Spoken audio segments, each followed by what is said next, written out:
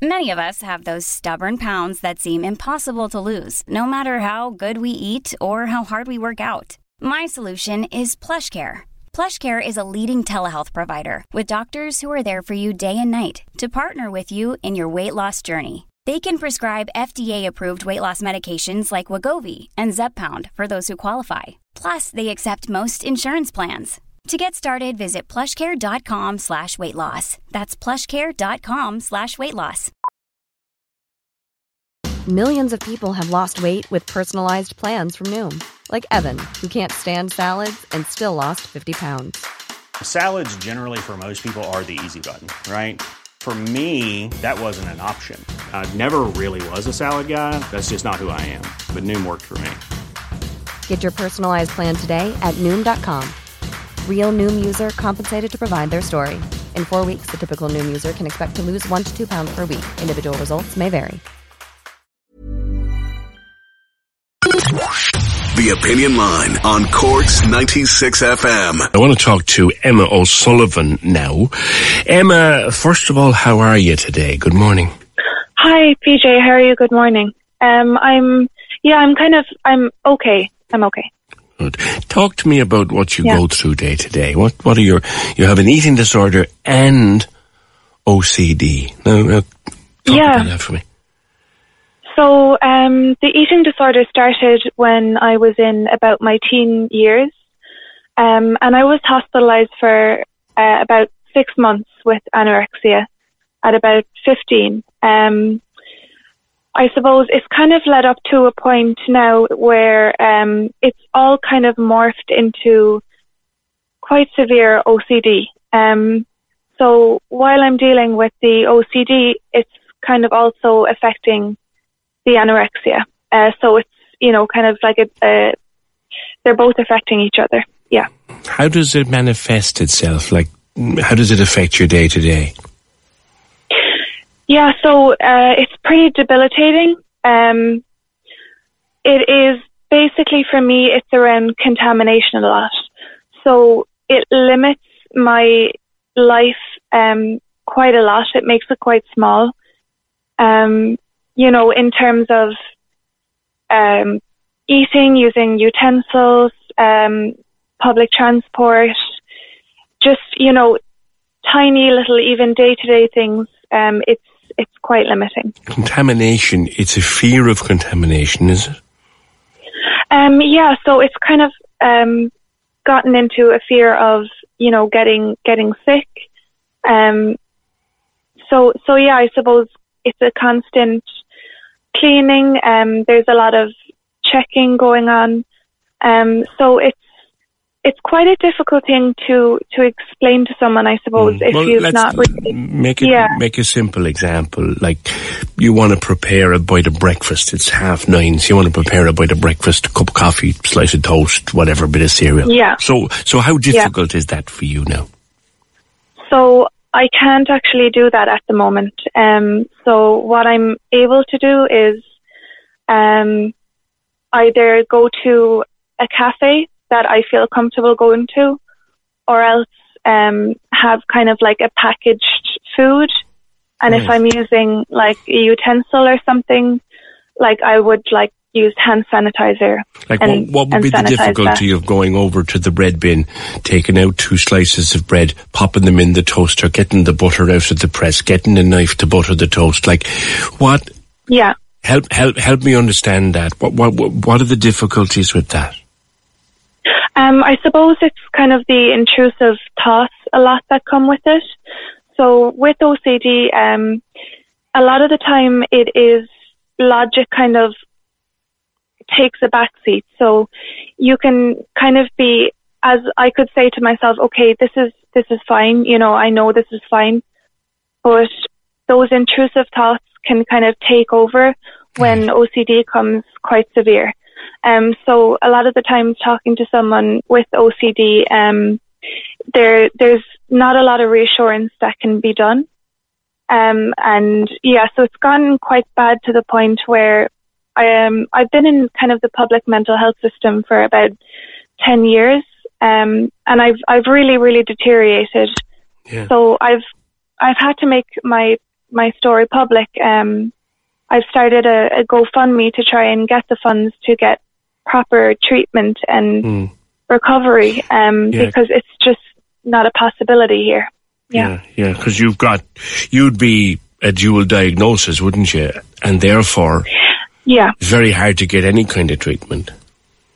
Yeah, I suppose with the anorexia, I have gotten that kind of, somewhat under control. The OCD is kind of really affecting the anorexia again. So, as you say, it's kind of like one against the other at the moment. Because again, how I'm putting that together in my head, Emma, is so you've got, like you said, you've got the anorexia under some level of control, which I assume means that your eating is structured. Right. You have a structure around when and how and so you plan your day in terms of the food you're going to have, but then in comes the OCD and says, "Oh no, I'm not going to let you do that." Exactly. Yeah. So that can kick the control of your anorexia back. And this is the thing, and I suppose I've been trying to find the right help for a long time now, and it's just been living in torment like this. I've kind of experienced, I suppose there's a massive gap in the mental health system. Yeah. I think the public services provide a basic level of care.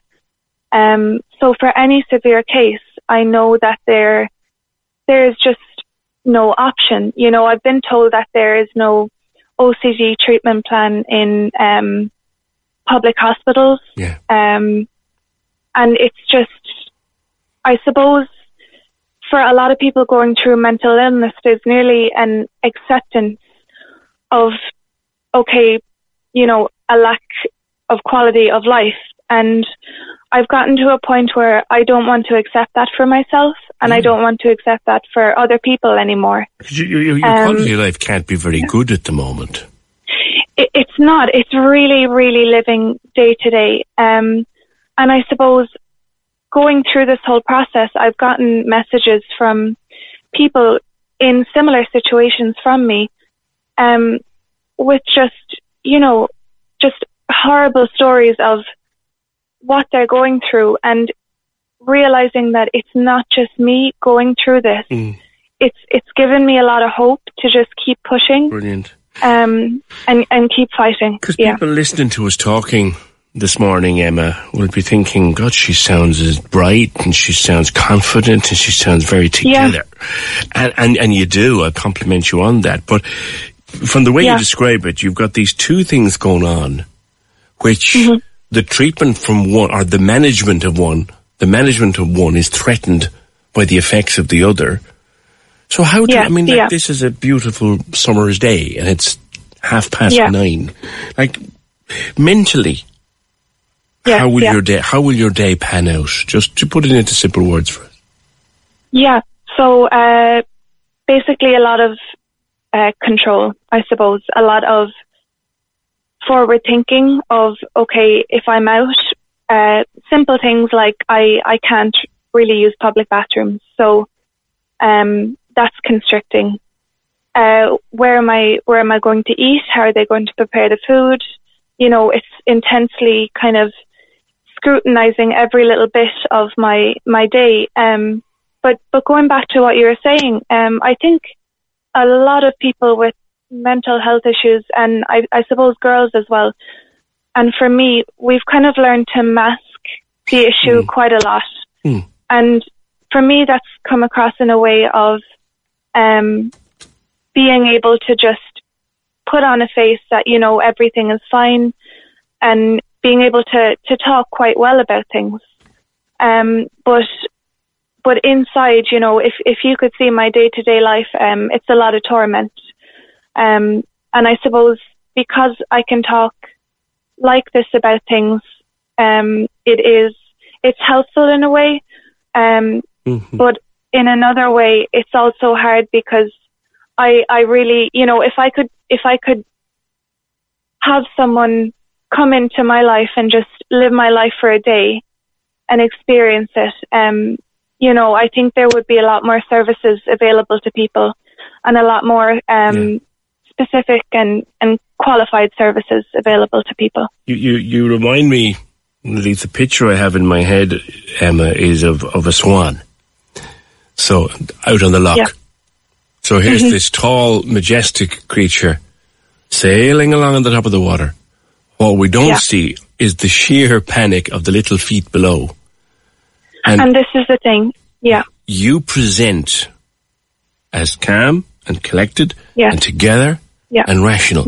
But even, am I right in saying that even as we're talking now, your mind is full of fear and conflict about how the rest of the day pans out? It's a constant. It's literally, I'm so exhausted from my own mind. I've gotten to really, really low points of going to South Dock, really feeling quite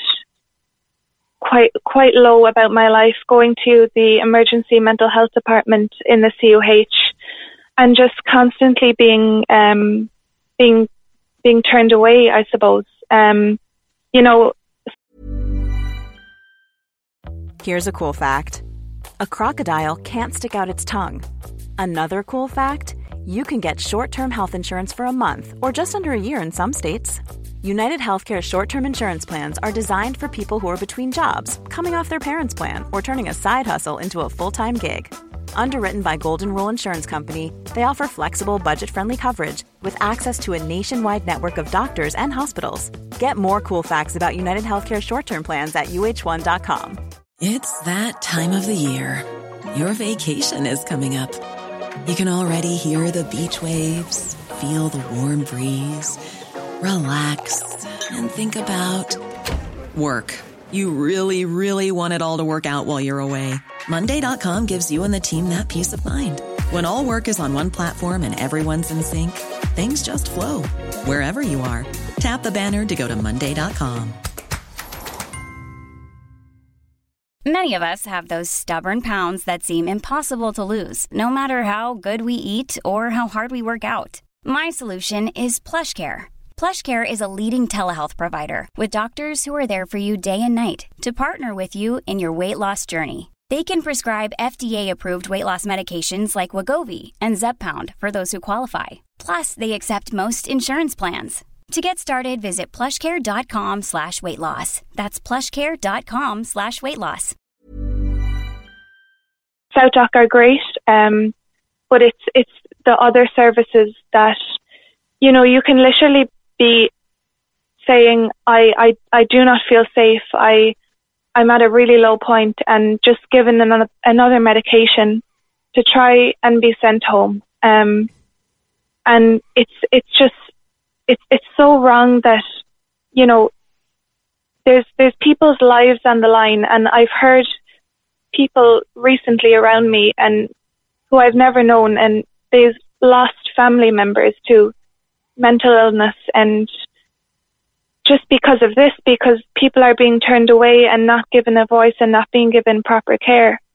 And I suppose I've talked about this for a long time now, and that's why I can present myself. And I suppose if you did see me on the street, you would never think what is going on, because I have been masking this for a good 10, 11 years now. So, no doubt doing a super job, but nobody sees the turmoil behind your eyes. No. So what do you need, Emma? You need a place, I think, that will take on both your eating disorder and your OCD. Does that exist in this country? So the hope is to get into St. Patrick's in Dublin. Right. I initially had a place there, but unfortunately, because my insurance didn't go through, that place has kind of gone, so I will have to make a referral. So hopefully once I raise the funds, I can make a referral again. I see. But yeah. Are you frightened that you lose control of this? Oh, absolutely terrified. And I have lost control so many times. It's mainly mainly focused on, hopefully going into hospital. I'm mainly going to be focusing on the OCD, because that again is kind of controlling the eating.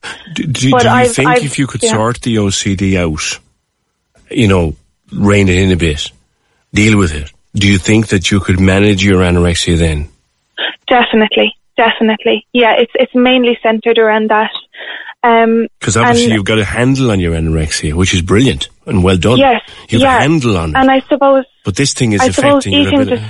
Wow. Yeah. Eating disorders, a lot of the time, are quite intense, and they're like... The way I describe it is that they're like a monster. They can kind of morph into a lot of different things. They wear a lot of different coats, and it's gotten to a point of just real crisis point for me at the moment, where I need recovery, and the treatment options available are not recovery based. They are. I'm terrified for my life, because I want a life, and this is not. Well, I'm 25. I've had to give up my job. My world is extremely small, and it's excruciating to have to live in torment like that. And I never wanted to have to let anyone know my story. Really, I've been hiding even from a lot of people what I've been going through. But I've come across so many barriers in the public mental health system of literally begging and crying for inpatient care, and it's just not there, And even if I was to get public inpatient care, there's no treatment, there's no recovery for OCD, and I just have a statistic here, that I just wanted to say that so there was no money allocated to the National Eating Disorder Treatment Plan in 2020 by the HSE. In 2018, 1.5 million was allocated to the plan, but only €137,000 was spent. And in 2019, 1.6 million euro was allocated, but no money was spent. Where'd that money go? And I think that those statistics really span on the whole mental health system, not just eating disorders. I think if you speak to anyone who's been through the public system, you will hear a lot of distressing stories. And it's, for me, I really am desperate for the help right now. But when I get better, I want to be an advocate for people. And I suppose this for me has gotten to a point where it's not just about my story anymore. It's about the people who don't have a voice, and who feel like they're just stuck in a system that they will never get help in. And I think the young people in our country deserve more care than this. You used a fantastic word about 3 sentences ago. Do you know what it was? No. When I get better. Yeah. When. And that is my hope, that I've gotten to a point where I was giving up, I was thinking, okay, this is it.